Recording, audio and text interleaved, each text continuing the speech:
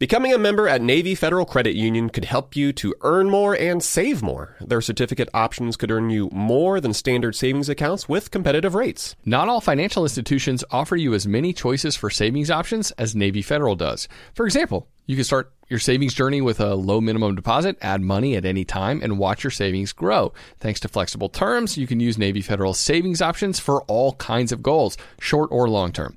Navy Federal also offers equity loan options to help you get the funds you need to consolidate high-interest debt, work on home improvements, or cover any of life's big expenses. To learn more, visit NavyFederal.org. At Navy Federal, their members are the mission. Navy Federal is insured by NCUA, Equal Housing Lender, membership required. Terms and conditions apply, loan subject to approval. In recent weeks, we've really focused on some ways that listeners can boost their income. So whether that's through starting your own side business and growing your network like Hala talked about, or when we talked with local realtor Alan about diving into investing in real estate, well, what better way to test the waters? While you are away, your home could also earn extra income. That's right. Your empty space could be an Airbnb while you're traveling, because that's all you need to become an Airbnb host. It's a lot easier than you think, and you don't need to Airbnb your entire house. You can just host your extra spare room. Your home might be worth more than you think. Find out how much at airbnb.com/host. Supercharge your work decks with AI-powered Canva presentations. All you do is start with a prompt. You describe your presentation in a few words, and Canva presentations will generate captivating slides that you can then customize in seconds. Canva presentations are designed for every workplace and every department.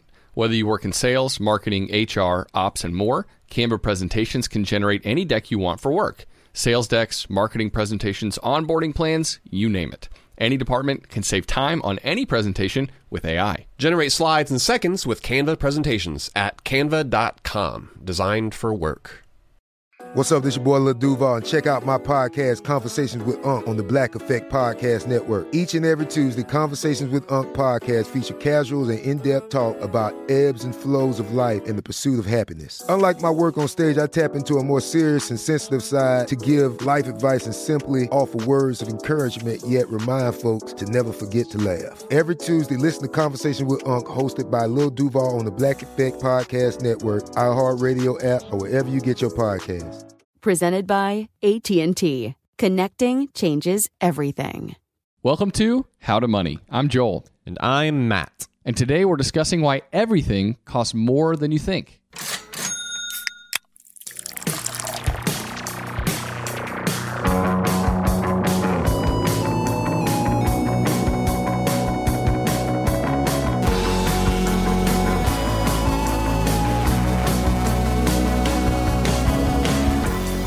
Joel, you and I are best friends.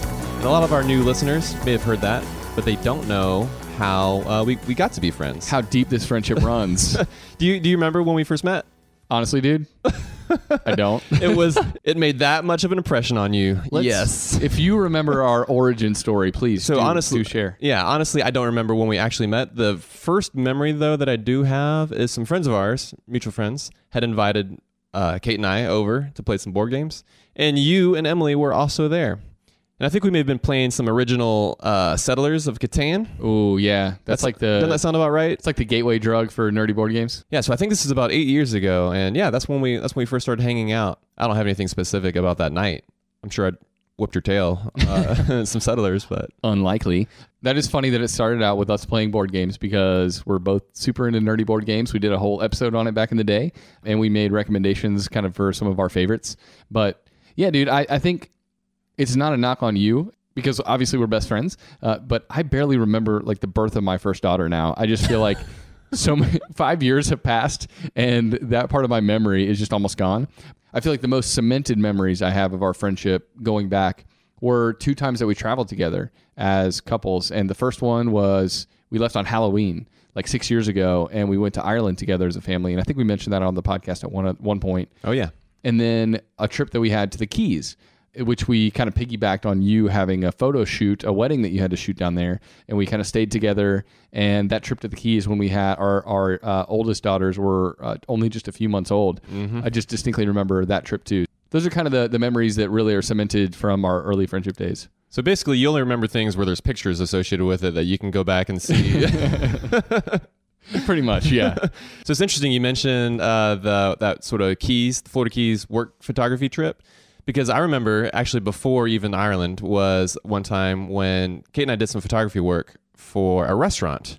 And one of the things that we negotiated with them was that we got a sweet Fats gift certificate. That's right. Yeah, they paid us in food. And this place is really good. This is a really great restaurant here in Atlanta. And that was super early on in our friendship. Very, very early on. Yeah, you invited us to this fancy dinner. I was like, oh, I don't know him like that. But well, the reason being, we got this huge gift certificate, and Kate and I looked at each other and we thought, we can't, this is a lot of money, and it'd be more fun if we went with some friends. So we thought of you guys. And what I really remember, though, is that we hadn't gone to a lot of nice restaurants up at that point in our lives. We totally novices at going to nice restaurants. And I'm pretty sure you had on a t-shirt. But we walked in and it's probably like a band t-shirt or something. We like were that. I think we were all a little underdressed. A backwards hat. Yes. But we enjoyed a really nice dinner. I do remember that. I remember getting some awesome steak. And maybe that was really what cemented it for us, right? Yeah, bonding over meat. Yeah, why not? Sorry to all you vegetarians out there. But so traveling together as friends and a great meal sometimes, and then nerdy board games, man. I feel like that kind of encompasses some of the things that we enjoy the most and still enjoy kind of doing together whenever we can. Let's do it some more. So that's for all you new listeners, that's kind of how Matt and I became best friends. And then, like you'll find out as you continue listening to the show, we talk about the things on this show that we care about, that we already enjoy discussing. And we started this podcast because we love craft beer and we love talking about money things that matter to us. And so, this podcast is really just kind of an excuse for Matt and I to do what we would be doing anyway. And we're having a blast doing it. Like drinking beer and talking about it too, right? Yeah, and today we are drinking a beer called Pretty Willie's Imperial Stout by Against the Grain Brewery. This is a beer that my real estate agent gave to me over a year ago when I closed on a house. And this in particular is a beer that you're supposed to let rest and evolve. And so we're going to kind of see how it's drinking. Well, dude, thanks so much for sharing this one with me. Cheers, buddy. Cheers. All right, Matt, give me one word that describes how you feel about this beer after just one sip. Only one word? I feel like this is going to be harder for you than me because I'm verbose. Yeah. Joel tends to be the one that talks a little bit more on the show, which is totally fine. If I had my own podcast by myself, it might only be 5 minutes. But if it was just you talking, who knows how long you'd go. That's true. Okay, but back to you. So one word. Okay, this is going to be weird, but I'm going to say jacket. All right, that's weird. But I think we've already mentioned... Jacket. I think we mentioned on the show before that you have some odd taste buds and some odd sensory abilities. You're like the beer sommelier of this podcast. You bring that to the table. I have a much less developed palate. So my one word for this beer for right now is going to be roasty. Nice. See, roasty, I think everyone's going to understand that. Jacket. Yep. I think what happens is I overthink stuff, and now I'm just going to have to actually explain myself. But we'll say that for the end of the show. Oh, and by the way, Matt, since we're drinking a big barrel-aged Imperial Stout, and this is one that's meant to be kind of aged for a while in a cellar, and then you're supposed to drink it. There was an article I read about barrel-aged stouts and kind of the cult behind barrel-aged stouts right now. I find it fascinating that they've kind of become this thing that people hunt for and spend lots of money on stouts like these. One of the things I thought that was cool about that article, they were talking about the costs associated with some of these beers where they are aged and they take special bourbon barrels and they actually take more material, like more ingredients to actually make the beer. And more warehouse space oftentimes, because you're talking barrels. They mentioned in particular the Bourbon County series by Goose Island. They have multiple people working year-round just to develop and just maintaining that batch. Yeah, just to develop those Bourbon County beers. Yeah. And it's really expensive to create, which leads to part of the reason these beers can cost so much. Yeah, and not just double the cost, but sometimes like quadruple the cost of a typical beer like this that you can pick up at your local grocery store. You get the special bourbon barrel-aged version of it, or any kind of barrel-aged typically, and it's going to be a lot more because, like you said, it's going to take a lot more time, so a lot more manpower. But then also, too, the ingredients that go into it can be twice as much from a quantity standpoint. Yeah, so if you're at your local grocery store or bottle shop and you see a barrel-aged stout on the shelf and you look at the price tag and you think it's ridiculous, well, there's a lot that goes into that, and not all of them are created equal. Some of them are better than others, and we would recommend kind of researching these beers before you spend $25 on a bottle or $15 even on a bottle. And Untappd is a great resource to kind of look up what beer lovers think about the beer. But there is a reason behind the price tag. Yeah. And so we want to kind of share that. And Matt and I have talked about why we drink craft beer on the show every week. It's important to us. It's something that we care about. And we also want to encourage people to live a life that reflects their values. And this is something that we value. This is something that we place a high priority on, good beer. And we're willing to spend the money for really good beer and cut back in other areas, right, in order to make that happen. Yeah, man, that's right. Oh, before we move on, one other thing I just thought of. We recently did an episode on hedonic adaptation. Yeah. Right, where you kind of get used to something, whether it be because it's really good and you kind of get used to that really good feeling and it kind of becomes your new normal. Or how you can also get used to something that's kind of bad or a negative, and you kind of get used to that. That becomes your new normal. Kate and I, we've been out of our kitchen, right? Because we've been renovating our house. We've been out of our kitchen for almost 2 months now. And honestly, I don't feel like much has changed for us. Like we've kind of gotten used to the fact that all of our stuff is crammed into our dining room. But I don't know, it just kind of struck me as interesting because I haven't been focusing on how terrible it's been. You just kind of roll with it and move on with life, and it becomes your new normal. I'm sure the first 2 to 3 days were kind of shocking. A little more painful, yeah. But what I'm looking forward to is looking ahead and knowing that eventually we'll be able to move back into our normal full space in our house. And certainly that's going to be great. But I'm kind of worried too, because on the other end of that, I think, well, it's going to be really nice, but how quickly is it going to be before I get used to it? You know, like it took me 0 time almost to get used to this sort of negative aspect of our lives, like being crammed into this less than ideal dining room. And then it's not going to take you too much time to become used to being a fancy pants. Exactly, yeah. And man, I just don't want to become super fancy pants. That's not who I want to be. So we will get to why Matt's one word for this beer was jacket. Jacket. Later on. But first, let's get to the topic at hand. Everything costs more than you think. And what Matt and I wanted to talk about on the show today is considering secondary costs. Anytime you make a purchase, the price tag that you're paying upfront on whatever it is not the only cost involved in making a purchase. And we wanted to talk about the other costs involved, we're calling secondary costs. And those are additional costs that you will or might end up paying on a purchase that fall outside of that original purchase amount.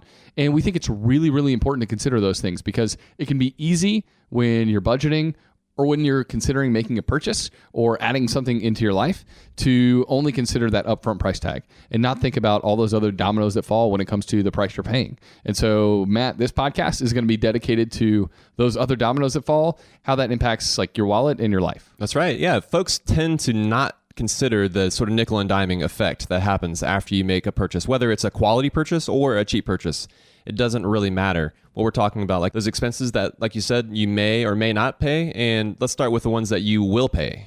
Yeah, so we kind of divided this up into 2 different kinds of secondary costs. One is a hard secondary cost, and the other is a soft or lifestyle secondary cost. And so we'll kind of just quickly run through the definition and describe what's different about each.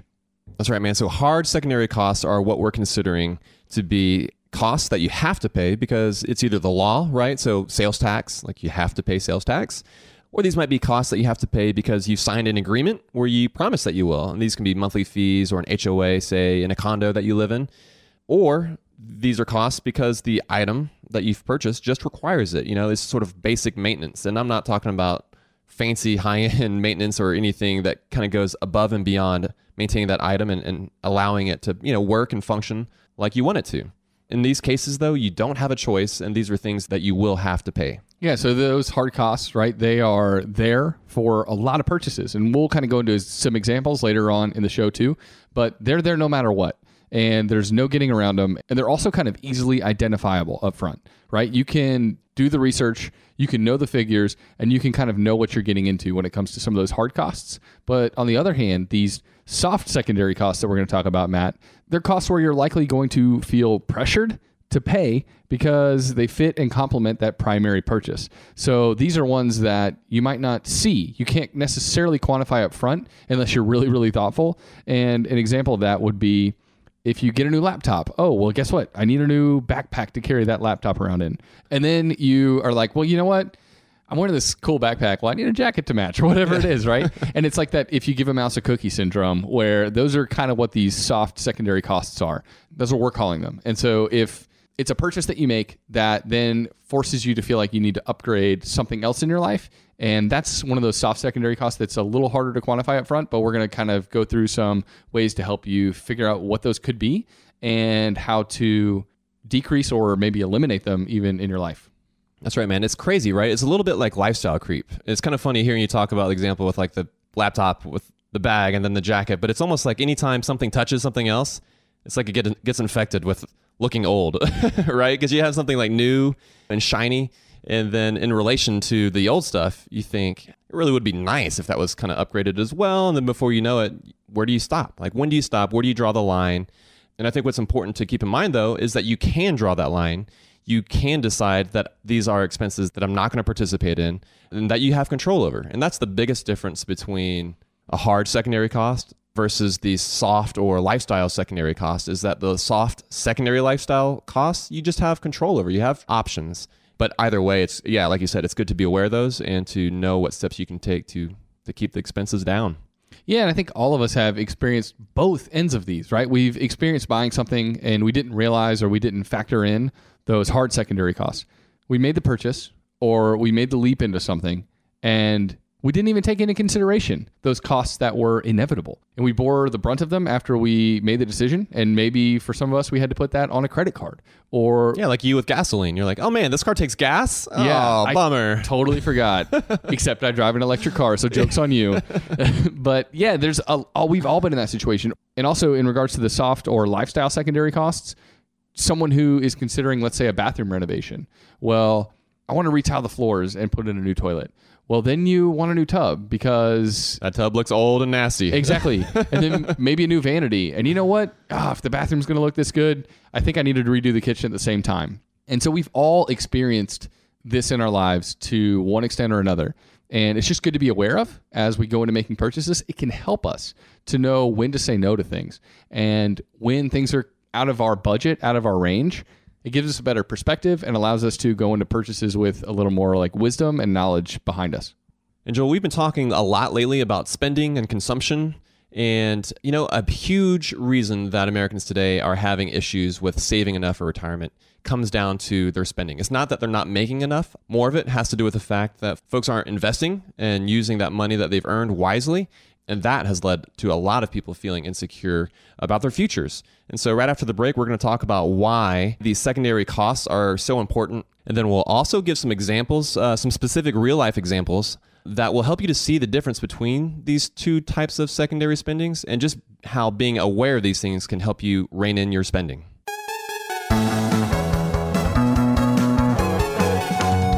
Asking the right questions can greatly impact your future, especially when it comes to your finances. So, if you're looking for a financial advisor you can trust, certified financial planner professionals are committed to acting in your best interest. They are committed to high ethical standards and even had to pass a rigorous exam before they could become a CFP professional. They offer financial planning and services that take a more comprehensive view of your financial and personal circumstances and are customized for your needs. Certified financial planner professionals can offer advice on a wide range of issues like reviewing your investment portfolio's allocation, handling an inheritance, rolling over a company retirement plan, building education savings, and so much more. That's why it's got to be a CFP. Find your CFP professional at letsmakeaplan.org. I'm guessing that a lot of listeners are starting to solidify their summer travel plans. We always like to get the families together, Matt, for a week at the beach every single summer. We've already got that trip to St. Simon's on the calendar. Pumped for that. But sometimes those vacations get expensive. So what better way to offset some of those costs than to have your home earning some money while you're away? That's right. Why let it sit empty when it could be earning extra income? It's the financially smart thing to do. So think it through. Maybe you've got some extra space in your home, or maybe you have an entire house to host. Or maybe you're just going on vacation and your home is sitting empty. In every case, you can Airbnb it. You already have the space, so it won't be a huge adjustment. I mean, the way I see it, if you're not using your space, you have two options. You can let it just sit there empty, or you do some optimizing and make some money off it. Really, if you think about it, you already have an Airbnb. You just need to start using it. Your home might be worth more than you think. Find out how much at airbnb.com/host. And now a word from the show sponsors at Betterment. Do you want your money to dream big? Do you want your money to be a total self-starter? Are you annoyed that your money doesn't work hard enough? Don't worry, Betterment is here to help. Betterment is the automated investing and savings app that makes your money hustle. Their automated technology is built to help maximize returns, meaning when you invest with Betterment, your money can auto-adjust as you get closer to your goal. Rebalance if your portfolio gets too far out of line, and your dividends are automatically reinvested. That can increase the potential for compound returns. In other words, your money is breaking a sweat while you can be breaking bread. You'll never picture your money the same way again. Betterment, the automated investing and savings app that makes your money hustle. Visit Betterment.com to get started. Investing involves risk. Performance is not guaranteed. Let's say you've been listening to the podcast and now you're finally ready to start implementing some of the financial morsels that we're dishing up. Maybe you are trying to save up some more money for a down payment on a house, or maybe there's a big vacation that you have been dying to take. Well, the money app Monarch. They make it so easy to help you to reach your financial goals. That's why the Wall Street Journal, they named it the best app for growing your savings. Monarch is the top-rated all-in-one personal finance app. It gives you a comprehensive view of all your accounts, investments, transactions, and more. Create custom budgets, track progress toward financial goals, collaborate with your partner even. And now get an extended 30-day free trial when you go to monarchmoney.com/howtomoney. And you won't get spammed either. Monarch features ad-free privacy you can trust. They will never sell your data to third parties or show you ads. That's right, man. And after trying out Monarch for myself, I understand why it's the top-rated personal finance app. It just makes sense. It works. And right now, listeners of this show will get an extended 30-day free trial when you go to monarchmoney.com/howtomoney. That's monarchmoney.com/howtomoney for your extended 30-day free trial. Go to monarchmoney.com/howtomoney for an extended 30-day free trial.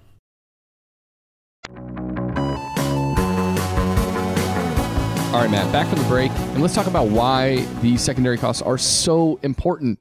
And it's because there's this major problem in America. 4 out of 5 Americans are worried that they don't have enough in retirement, right? They are spending too much. And I got to tell you, as we've been combing through this topic, doing research for the show, Matt, I got to believe that much of this is because of poorly thought out purchases, right? And those poorly thought out purchases lead to these outrageous secondary costs, hard ones or lifestyle ones, either way. But they lead to those secondary costs for people that weren't factored in. And it leads to living a lifestyle where you're living month to month, paycheck to paycheck, and you can't get ahead. So I feel like that's the problem that we're trying to address in this episode. That's a very good sort of big picture as to why this is a problem. And then diving down to more of the specifics, right? Deciding whether something is a solid purchase, right, can really only be made when you consider these costs before taking that plunge. And so if you jump into a purchase before crunching the numbers and realistically considering the complete financial picture, you could easily sink your budget. You need to do your homework. Like, this is just part of the due diligence period of making a purchase.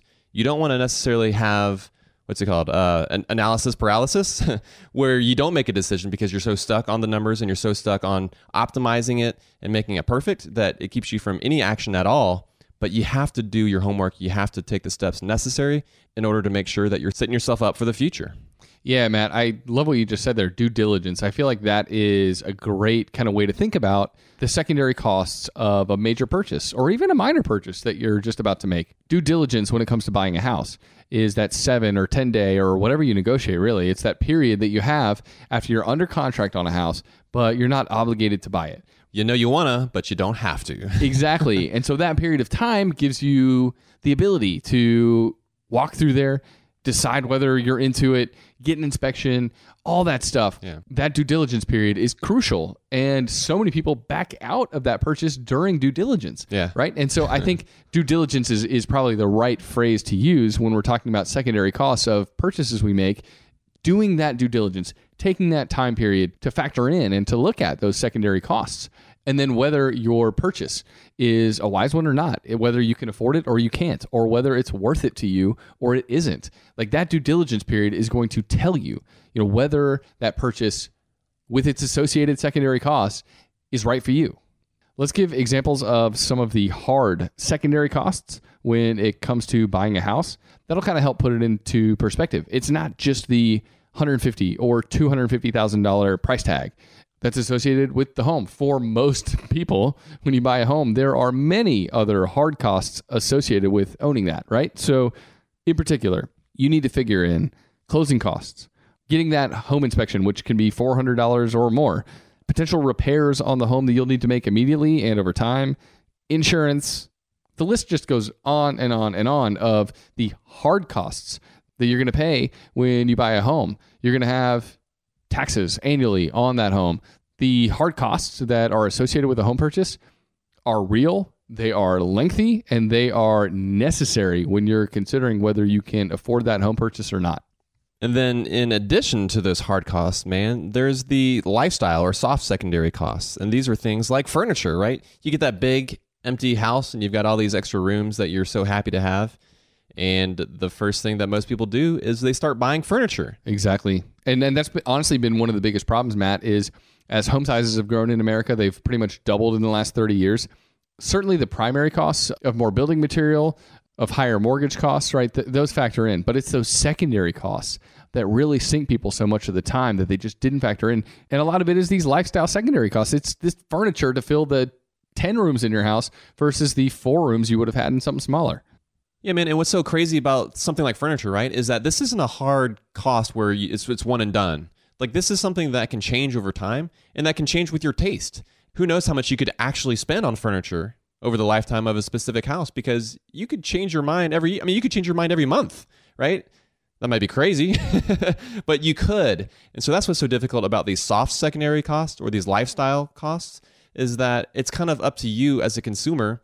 And as we know, advertising and the way that fashion and just different needs, air quote needs, are marketed to us, we feel convinced that we do need something different. We do need something that's fresher or a little slicker or something that's a little more shiny.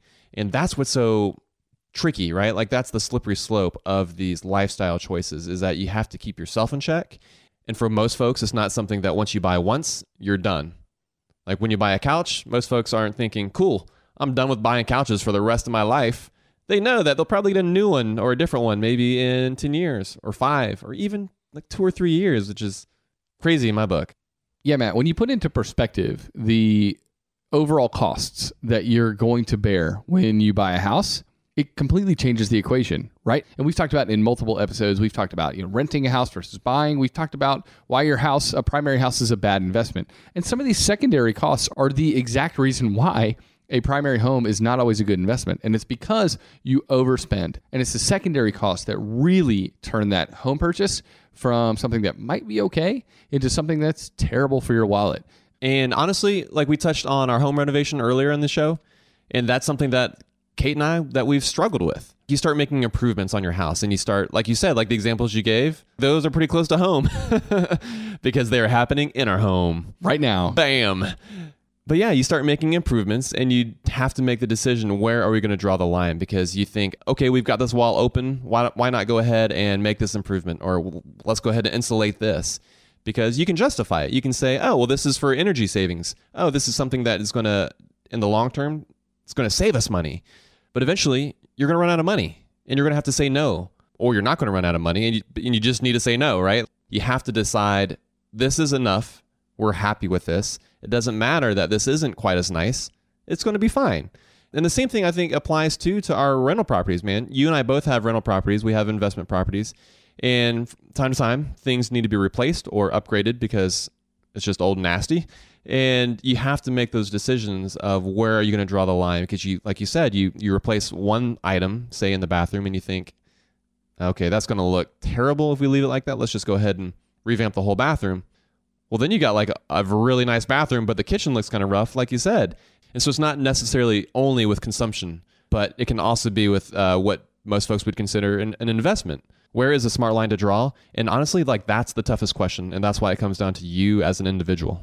So yeah, Matt, let's give a few more examples just to kind of flesh this out, because I feel like these examples really hammer home the reality of these hard secondary costs and the soft secondary costs, which can make a purchase that looks good on the front end actually a bad one. And so let's take, for instance, going to college. The hard secondary costs of that are taking out loans, and those loans have interest. Unless you're this super uber smart person and you got mega scholarships or whatever it is, which is awesome.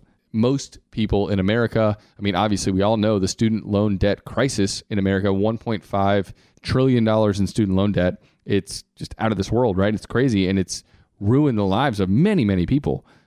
You have to factor in, as you are going off to college, as your kids are going off to college, those hard costs, the loans and interest, and what that's going to do to you over the long haul.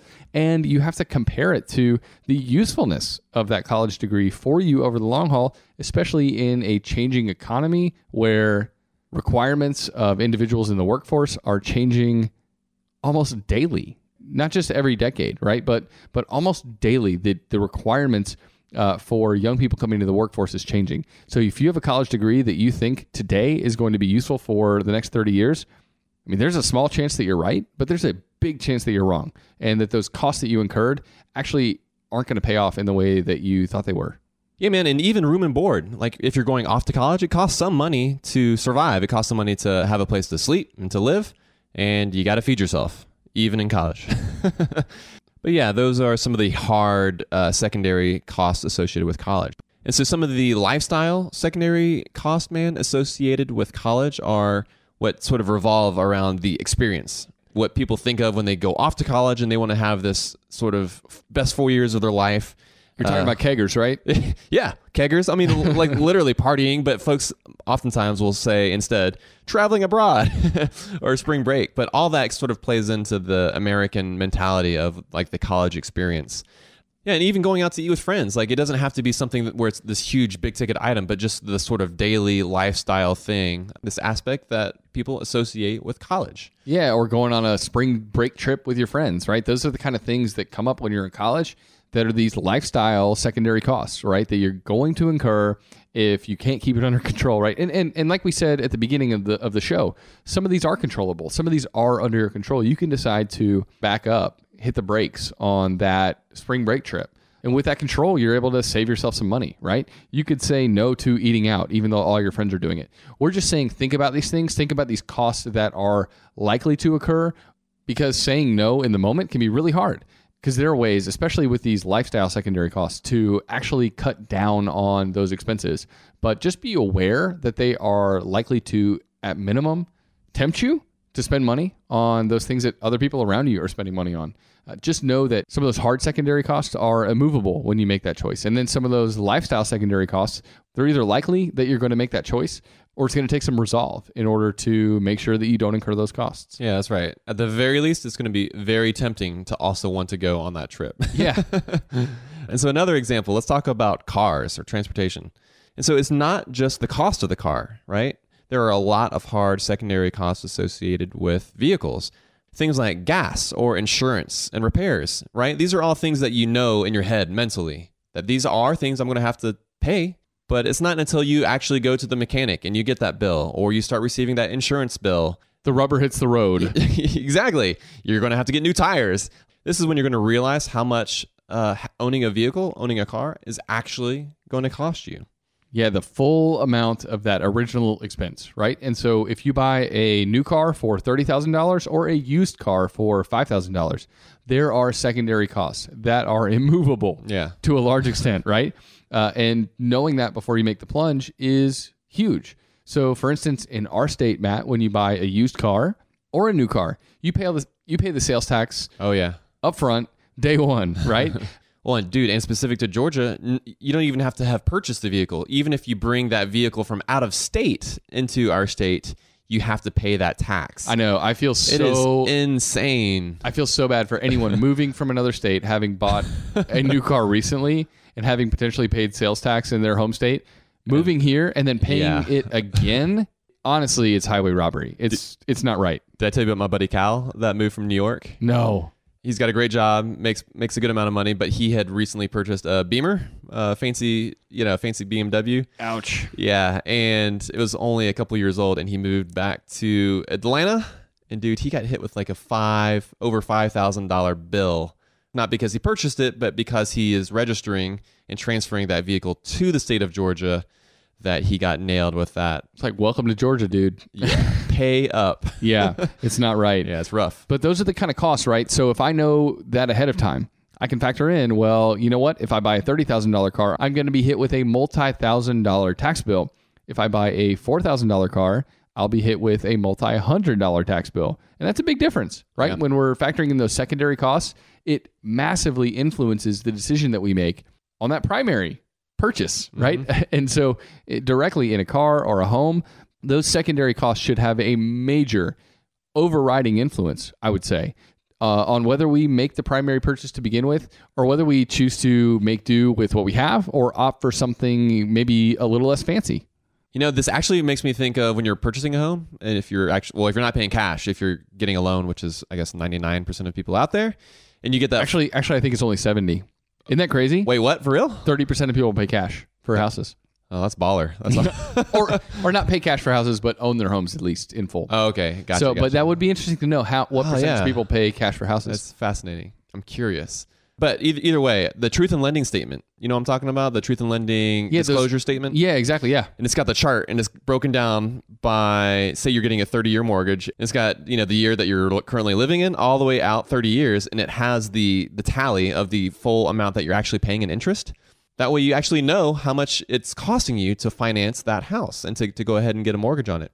It's like we need that, but on everything in our life. Dishwasher, truth in lending statement. Well, except that you're not getting a loan on your dishwasher. Well, hopefully. And to be honest, we actually have like some of those things in some regards, right? We got like the energy. Yeah, exactly. Yeah, that's what I was thinking. The Energy Smart stickers on like a TV or a washing machine, or let's say on a credit card statement. There's a law that required credit card companies to put on your statement, how long it would take you to pay off your credit card bill if you were only to pay the minimum every month. Exactly. Right? And that's just so helpful for a consumer to see, because it's freaky enough to see the balance and the interest rate. But when you know that if you only pay the minimums, you're going to be paying for 37 more years. That's insane. Yeah, that'll light a fire under you, right?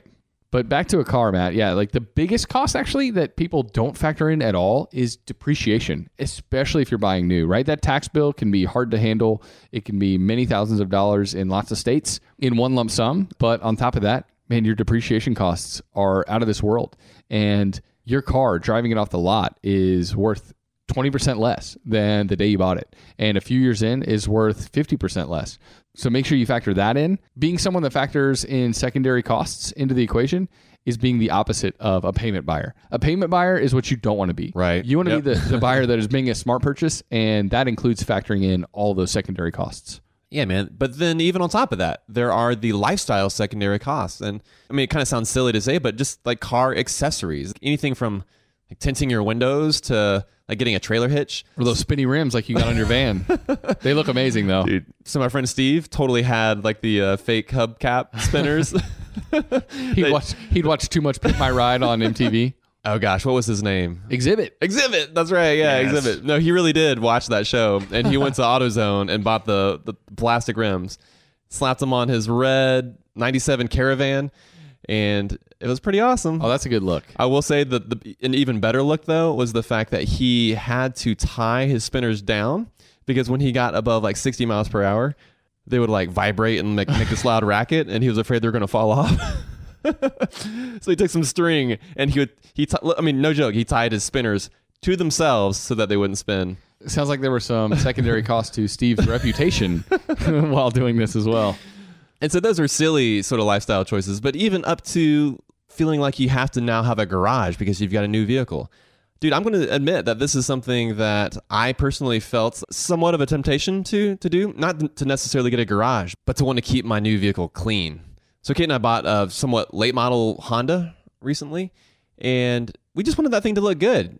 We dropped all this money on it, and I felt that, you know what, we're going to have the nice newer vehicle. I want to make sure it looks good. And because of that, I was taking it to the car wash, like the $5 car wash where you just zip through it real quick, and it's so fast and easy, and I don't have to do anything. But I was spending more money because I thought, okay, I've got a new vehicle. I've got to keep it clean. I didn't have to keep it clean. That was just for me. That was my ego. I wanted to have a shiny ride. And so as silly as it is to say, that's just something I did. I was falling into that trap. And part of me did think, man, this is why people do have garages, because they don't want the tree sap falling on their nice vehicle that they just spent money on. And fact is, though, it doesn't matter, because like you said, it drops 50% in the first 5 years of owning a new vehicle. And so it's not an investment. This is pure consumption. And these lifestyle secondary costs are nothing but consumption. Matt, I feel like the perfect example of kind of like what we were just talking about, how you have actually a lot of control over these costs, is the example of expensive hobbies. So for example, golf. Golf can become either a ridiculous ridiculously expensive hobby, or it can be a relatively cheap one. You can travel all over the world to play the finest golf courses, pay enormous greens fees, pay for a caddy, pay for lodging while you're there, all those things. Fancy clubs, new cleats, pants, all the works, right? Or you can be the guy that goes to the par 3 course 3 miles down the road, plays once a week. The greens fees are $11. There's such a range of options in there when you're talking about a hobby. We've talked about before on the show that I love to play disc golf. You love to play disc golf. We play together, rarely because we don't have that much time, but when we do, it's amazing. And there's almost no cost, right? Courses are free. You need 1, maybe 2 discs to get started, and those are pretty cheap. Yeah, I've got 3, but I only use 2. So. Yeah, I've got like 8 and I only use 2. But so many of these hobbies that you could potentially devote a lot of time and energy to, well, the actual cost that you'll incur depends on you and not the hobby itself. Yeah, that makes me think of like college football specifically. And you can be a college football fan and it can cost you pretty much nothing, right? You can just read the articles online, keep up with what's going on, and then you could pick up a 6-pack and then take it over to your friend's house who has cable. He or she is stoked that you brought over some beer this time. Don't be the cheap guy. And then boom, you're enjoying the game. You're hanging out with your friends. It's cost you virtually nothing, right? Like that's one end of the spectrum. Or you can be on the other end of the spectrum, right? Where you are forced to make these mandatory contributions to your school because they happen to have an awesome football program. And that gives you the option to then buy football tickets, right? Like the season tickets, which cost thousands of dollars. Sounds like a racket to me. Dude, it is a racket. And then on top of that, parking. And then the parking passes cost thousands of dollars. And then on top of that, we were just talking about cars. Like a lot of people buy vehicles specifically for tailgating. Like how many car commercials do you hear where they talk about tailgating? Or that's the scene, right? There's some guys and they've got a pickup truck or the SUV and they're in the parking lot at a major stadium. Yeah, a major stadium or a college football stadium. Either way, there are just so many expenses that can go towards an interest or a hobby like that, but it doesn't have to. It comes down to you. There's a reason why personal finance is personal. It depends on what you see as being a priority in your life. And we are here just to say, be aware of these expenses. Be aware of yourself because you know what? If you're not going to be able to resist not getting the parking pass because you want to be able to hang out with your friends and throw that awesome tailgate, just know that it's going to cost you another $3,000 for that parking pass in addition to the tickets, right? Yeah, Matt, it kind of makes me think, I think recently on an episode I mentioned how if I kind of came into some money, I might consider buying another bike. And yeah, right now where I'm at, I totally would not buy another bike. But I'm viewing my bike in a super utilitarian way right now. And I actually calculate how much my bike is saving me over using the car. So I'm thinking about it actually as not just a purchase that is for fun, but as something that can save me money over the long haul. But if I was thinking about it in a different mindset, in this kind of... like the I want this mindset. Yeah. I'm a huge football fan. How much money can I spend on this mindset, right? Then I would have 4 or 5 different bikes and I would be getting them maintained regularly by a local bike shop where it costs money, right? And instead of like do-it-yourself little tweaks and fixes, it's just a different mindset that goes into play when you're making a purchase like that. And so whether you're a college football fan or fan of golf or disc golf, whatever it is that you're into, there are ways to pursue that passion. Keeping those secondary costs in mind at the forefront of the decisions you make and how you pursue that passion. Yeah, that's right. You don't have to get the whole kit and caboodle to enjoy something that you have a passion for. Honestly, this makes me think of photography because for a lot of people, a lot of folks enjoy photography and they get a camera. And so a hard cost for photography might be the camera because you got to have a camera if you are into taking pictures, right? But then there's all these lifestyle secondary costs associated with it that people kind of get roped into, especially with photography, because a lot of times if you're into photography, you're into the gear, and so you get the bag to protect the camera, and you get the lens, the flashes. I know all this from experience. But if you're doing it as a hobby, right, if you're doing it just as something that you're interested in, you can enjoy photography on the cheap by just sticking with some of the basic stuff. Or you can go freaking crazy and get all the stuff, and before you know it, you've got like $10,000, $20,000 in glass alone.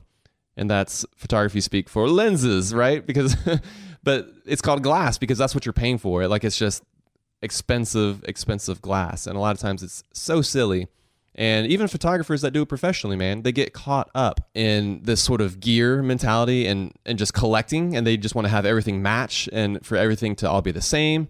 And it's not about function. It's not about the utility that it provides. It's more about emotions and what they feel they need. And so being aware of that, again, is something that is important because it does not cost a lot of money to be into photography. It costs a lot of money to collect photography gear. Yeah, that's a big difference. So after the break, there's just a few simple steps that people can take in order to make a wise choice when they're making a purchase so that secondary costs don't sink that purchase and make it a dumb one. We'll talk about that in just a second.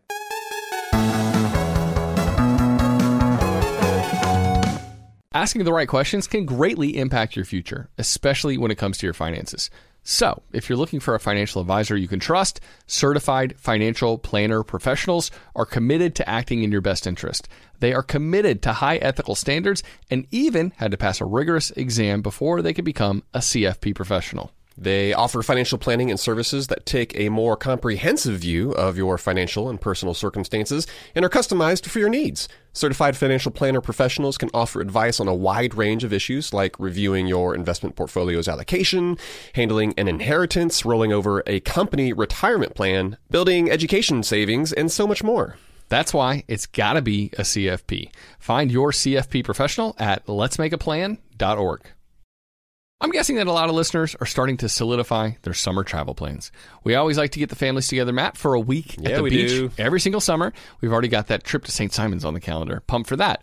But sometimes those vacations get expensive. So what better way to offset some of those costs than to have your home earning some money while you're away? That's right. Why let it sit empty when it could be earning extra income? It's the financially smart thing to do. So think it through. Maybe you've got some extra space in your home, or maybe you have an entire house to host. Or maybe you're just going on vacation and your home is sitting empty. In every case, you can Airbnb it. You already have the space, so it won't be a huge adjustment. I mean, the way I see it, if you're not using your space, you have two options. You can let it just sit there empty, or you do some optimizing and make some money off it. Really, if you think about it, you already have an Airbnb. You just need to start using it. Your home might be worth more than you think. Find out how much at airbnb.com/host. Let's say you've been listening to the podcast and now you're finally ready to start implementing some of the financial morsels that we're dishing up. Maybe you are trying to save up some more money for a down payment on a house, or maybe there's a big vacation that you have been dying to take. Well, the money app Monarch. They make it so easy to help you to reach your financial goals. That's why the Wall Street Journal, they named it the best app for growing your savings. Monarch is the top-rated all-in-one personal finance app. It gives you a comprehensive view of all your accounts, investments, transactions, and more. Create custom budgets, track progress toward financial goals, collaborate with your partner even. And now get an extended 30-day free trial when you go to monarchmoney.com/howtomoney. And you won't get spammed either. Monarch features ad-free privacy you can trust. They will never sell your data to third parties or show you ads. That's right, man. And after trying out Monarch for myself, I understand why it's the top-rated personal finance app. It just makes sense. It works. And right now, listeners of this show will get an extended 30-day free trial when you go to monarchmoney.com/howtomoney. That's monarchmoney.com/howtomoney for your extended 30-day free trial. Go to monarchmoney.com/howtomoney for an extended 30-day free trial. Spring cleaning is kind of an annual rite of passage. We've all got to do it, minimize the junk that we have in our house. Emily and I, we just cleaned our closets out. It took hours, but it was so worth it. Now we've only got stuff in there that we love, and it's easier to find everything too. And so, while cleaning your closets is helpful, well, there's something else you can do for your family this spring. Shopping for life insurance with Policy Genius, for example, is a really important part of your financial planning for the year. That's right. Yeah, and here is the thing that's important to remember, because you might be thinking you don't need to check out Policy Genius because you've got a policy through work. But even if you have a life insurance policy through your job, it may not offer you enough protection for your family's needs, and it may not follow you if you leave your job. With Policy Genius, you can find life insurance policies that start at just $292 per year for $1 million of coverage. Some options offer same-day approval and avoid unnecessary medical exams. Policy Genius works for you, not the insurance companies, and that means they don't have an incentive to recommend one insurer over another, so you can trust their guidance. Save time and money and provide your family with a financial safety net using Policy Genius. Head to policygenius.com to get your free life insurance quotes and see how much you could save. That's policygenius.com.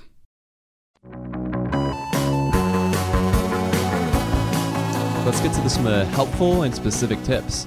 These are going to be the things to remember when you're making these different purchases or some of these financial decisions. Joel, why don't you kick it off? Yeah, so Matt, I think the first thing to do is to have a little brainstorm session, right? You'll want to try to come up with as extensive of a list as you can of what cost you might incur based on that new purchase or decision. So home, car, right? Like some of those things are straightforward. Some of those things aren't straightforward. The hard secondary costs are pretty straightforward when it comes to taxes on a $250,000 house versus a $150,000 house.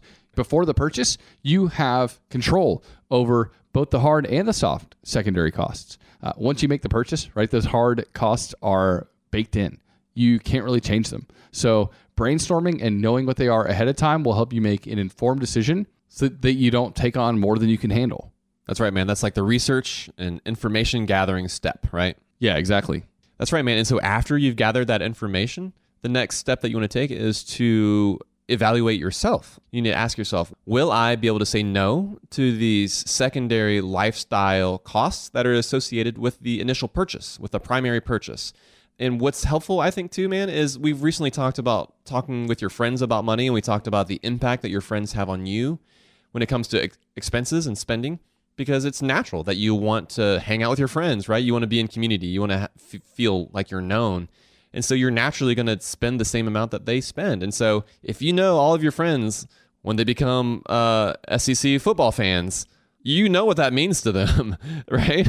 You know whether they go overboard or whether they're super chill about it. Yeah, exactly. And so are you willing to say, no, sorry, I'm going to just show up for a couple games? I keep saying football, right? I keep saying college football. We mean football is what we mean, right? We mean European football because we're Atlanta United fans. And even with us, man, it's a temptation. That's the question I ask myself. And so for Kate and I, that was a tough discussion. And we talked about this on the Couples and Money episode where we had our wives on.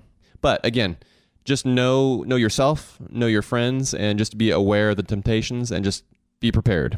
Yeah, so you really do have to kind of know yourself and your tendencies, and whether if you make the primary purchase, you will be able to restrain yourself on those secondary costs. And then you need to do a cost-benefit analysis. I think it's really important, right? Will this purchase, with all the primary costs and then all the secondary associated costs, return what I'm looking for, what I want? Something as simple as additional sales tax on a purchase of a television, or as large as an interest rate on a home or student loan can help you make the decision to buy it, to go to school, right? Or to not do that. College is great, but if you have to pay 18% interest on a student loan, like purely hypothetical, right? There's a much smaller chance that you're going to go to school. And in the same way, for instance, recently on a TV, Matt, it was Black Friday and there was this great deal. I've had the same TV for 12 years. I thought, you know what, maybe it's time for me to get a new TV. I saw the price. It was great. I factored in sales tax, and just maybe it means I'm cheap. I don't know. We talked about frugal versus cheap, but in my mind, it just didn't move the needle enough for me after sales tax to make the purchase. So I declined, and I said, I'm going to stick with my TV for another year. And so a cost-benefit analysis can just really help hammer home whether a purchase or a decision is worth it or not, and whether the benefit you're going to receive is equivalent to the outgoing costs associated with that move. And then finally, once you have all that information, once you've gathered that information, and then once you've sort of analyzed what kind of benefit is this going to bring to me, is it going to be worth the cost? Once you have all that information together, you need to act on that information. You do not need to sweep that sort of under the rug just because you want to emotionally make a purchase that you know you shouldn't. Yeah, and that's the great thing about this, Matt, I think, is having numbers, having this process, right? So that you can't just emotionally sweep something under the rug in order to make the decision that you want to in your heart. These steps kind of help quantify it so that you're not doing that. That's right. Knowledge is power, right? And having that information will help you to make a better decision. You don't need to be sticking your head in the sand and just ignoring all that's around you just because you want to do what you want to do. Having that information helps you to make an informed decision. All right, Joel, let's go ahead and get back to the beer. This is Pretty Willie's Imperial Stout, and this is by Against the Grain. Yeah, so this is part of their Stave It for Later series. You want to explain what staves are? So staves are the wooden pieces in a barrel that's made. So like the individual wooden slats that come together to form an entire barrel. And so this is a barrel-aged imperial stout that the brewery wants people to age for a certain period of time. And so I got this beer over a year ago from my awesome real estate agent and our mutual friend, Matt Helen, both of our real estate agent. Yeah, actually, I was going to say, so in my story earlier, where we met, it's coming full circle, man. Was it at her house? Yes, yeah. Her, Oh, that's amazing. Yeah, Helen and Lee invited both you and Emily and me and Kate over to their house, and we played nerdy board games, and little did you know that was going to be the beginning of How to Money. Of a beautiful friendship. Oh, that's of a awesome. Fun podcast. Yeah. And an amazing real estate agent, Helen. And so she's super sweet. She knows, our love for craft beer, my love for craft beer. And she gave me this fantastic bottle of beer as a closing present. And I have let it age for over a year because that's the intent behind this beer. And so we're drinking it now, excited to finally have Pretty Willie's Imperial Stout. And Matt, both of us right at the beginning of the show, we each gave kind of one word to describe the beer. And this is a big beer, 13%. It's a huge stout. Yeah, I'm feeling it for sure, and I'm not even done with mine. So The word I used to describe it was roasty. yeah, you said roasty. And honestly, now that I've had a little more, I don't think that's like the best word. I don't think it's the best word to begin with. I felt like an idiot saying it, but I said it. No, that's a good word. So it's But I bet you're wishing you would have said jacket. definitely not wishing that. Definitely not feeling that even at this point in time. But please tell us why you said jacket. Well, I mean, I said jacket because as soon as I drank it, I felt like the texture of the beer before I tasted it. And it just felt like it was wrapping my tongue in like this nice winter coat full of like boozy warmth. You know what I'm saying? Like when you have a bigger beer like this, you can kind of feel the booze on your tongue before you actually even taste it with your taste buds. And so for me, it was more of a texture thing because it's a imperial stout, so it's a little bit thicker. And it's got all the roasted and malty, chocolatey flavors in it. Which is funny because I think right after I said roasty, like an idiot, the next word that came to my mind was warming. Yeah. Because it truly does. It's bourbon barrel aged. It has a nice bourbon flavor going on. And it almost warms you like on a cold day when you have a sip of scotch or bourbon. It almost kind of warms your insides just a little bit. Sort of like you're wearing a jacket. Sort of like a jacket. Touche. You win this one, sir. You win this battle, but you will not win the war. I guess jacket makes a little more sense now. Awkwardly so. But yeah, this was a delicious beer. And we always mention Untapped. On there, though, you can kind of rank and rate the beers that you get to enjoy. And for us, it's a great way to keep up with the different beers that we've had. Yeah, and so out of 5 stars, Joel, what would you give this beer? The great thing about Untapped, too, is that I feel like I can research beers to see what other people rank them before I make a purchase. And so you got pulled up. Don't tell me. Well, let me rank mine. Let me rank it first. Okay, for me, this is a great Imperial Stout. I think I would even give this a solid 4.5 stars. Yeah, for me, it's a 4.25. Oh, is it? Solid 4.25. It's a really good beer. It's solid, dude. I really like it. But there's nothing that stands out to make it epic. But truly refined, very nice. Glad I laid it down. Glad we got to drink this together. Nice 4.25. And the average Untapped rating, 4.28. Oh, perfect. We're right on the money. All right, enough about the beer. Joel, it's time now for some final thoughts. Kick it off. All right, Matt. So just a reminder to everyone, there are secondary costs involved with almost any purchase or decision that you make in life. And it is important to consider both the hard secondary costs that are immovable, that are there no matter what once you make that purchase or decision, and also the soft or lifestyle secondary costs that follow a purchase or decision that you make. These costs fall outside of the original purchase amount, right? And they can turn what seems like a good purchase on the front end into one that does not work well for you or your budget. That's right, man. And the process of the things that you want to remember when you're making these purchases or financial decisions. First of all, brainstorm. You want to come up with a list of all the different costs, all the different secondary costs associated with that purchase. Next, you need to know yourself. How are you going to respond to the soft or lifestyle secondary costs associated with that? Will you be able to say no when you feel those cultural pressures to get the next piece that matches whatever it is that you just got?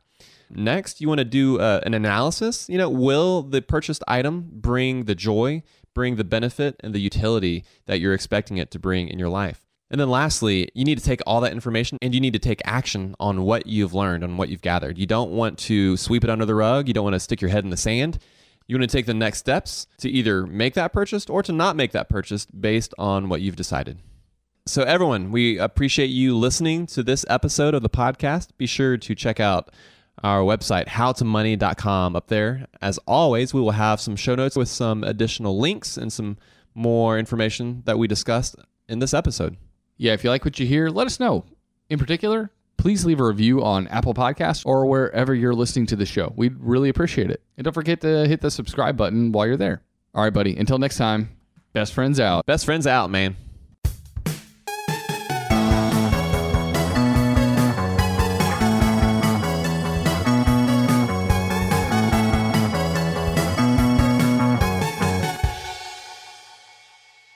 Upswell Marketing would like to remind you that when customers choose your small business, they're really choosing you. So focus on super serving your existing customers and let Upswell handle the pipeline generation of new leads and customers. Upswell specializes in developing customized direct response campaigns and is now offering a no-obligation free assessment of your current marketing strategies. Not to mention, new customers also receive 15% off their first order when they mention that they heard about Upswell on this podcast. For more information, visit upswellmarketing.com. That's upswellmarketing.com. I'm Katya Adler, host of The Global Story. Over the last 25 years, I've covered conflicts in the Middle East, political and economic crises in Europe, drug cartels in Mexico. Now I'm covering the stories behind the news all over the world in conversation with those who break it. Join me Monday to Friday to find out what's happening, why, and what it all means. Follow The Global Story from the BBC wherever you listen to podcasts. Open a limited-time 11-month certificate at Kemba Financial Credit Union. At 5.25% APY, it's more than triple the national average, plus it's a safe and secure way to grow your money. Visit your local branch or kemba.org/cb for details. Offer expires May 31st, 2024. APY equals annual percentage yield. Restrictions apply. $500 minimum and $250,000 maximum deposit. Advantage status required. Comparison based on bank rate average. Federally insured by NCUA. Xumo Play is your destination for endless entertainment. With a diverse lineup of 350 plus live channels, movies, and full TV series, you'll easily find something to watch right away. And the best part? It's all free. Love music? Get lost in the 90s with iHeart 90s. Dance away with hip-hop beats and more on the iHeartRadio music channels. No logins, no signups, no accounts, no hassle. So what are you waiting for? Start streaming at play.xumo.com or download from the app and Google Play stores today. All you can stream with Xumo Play.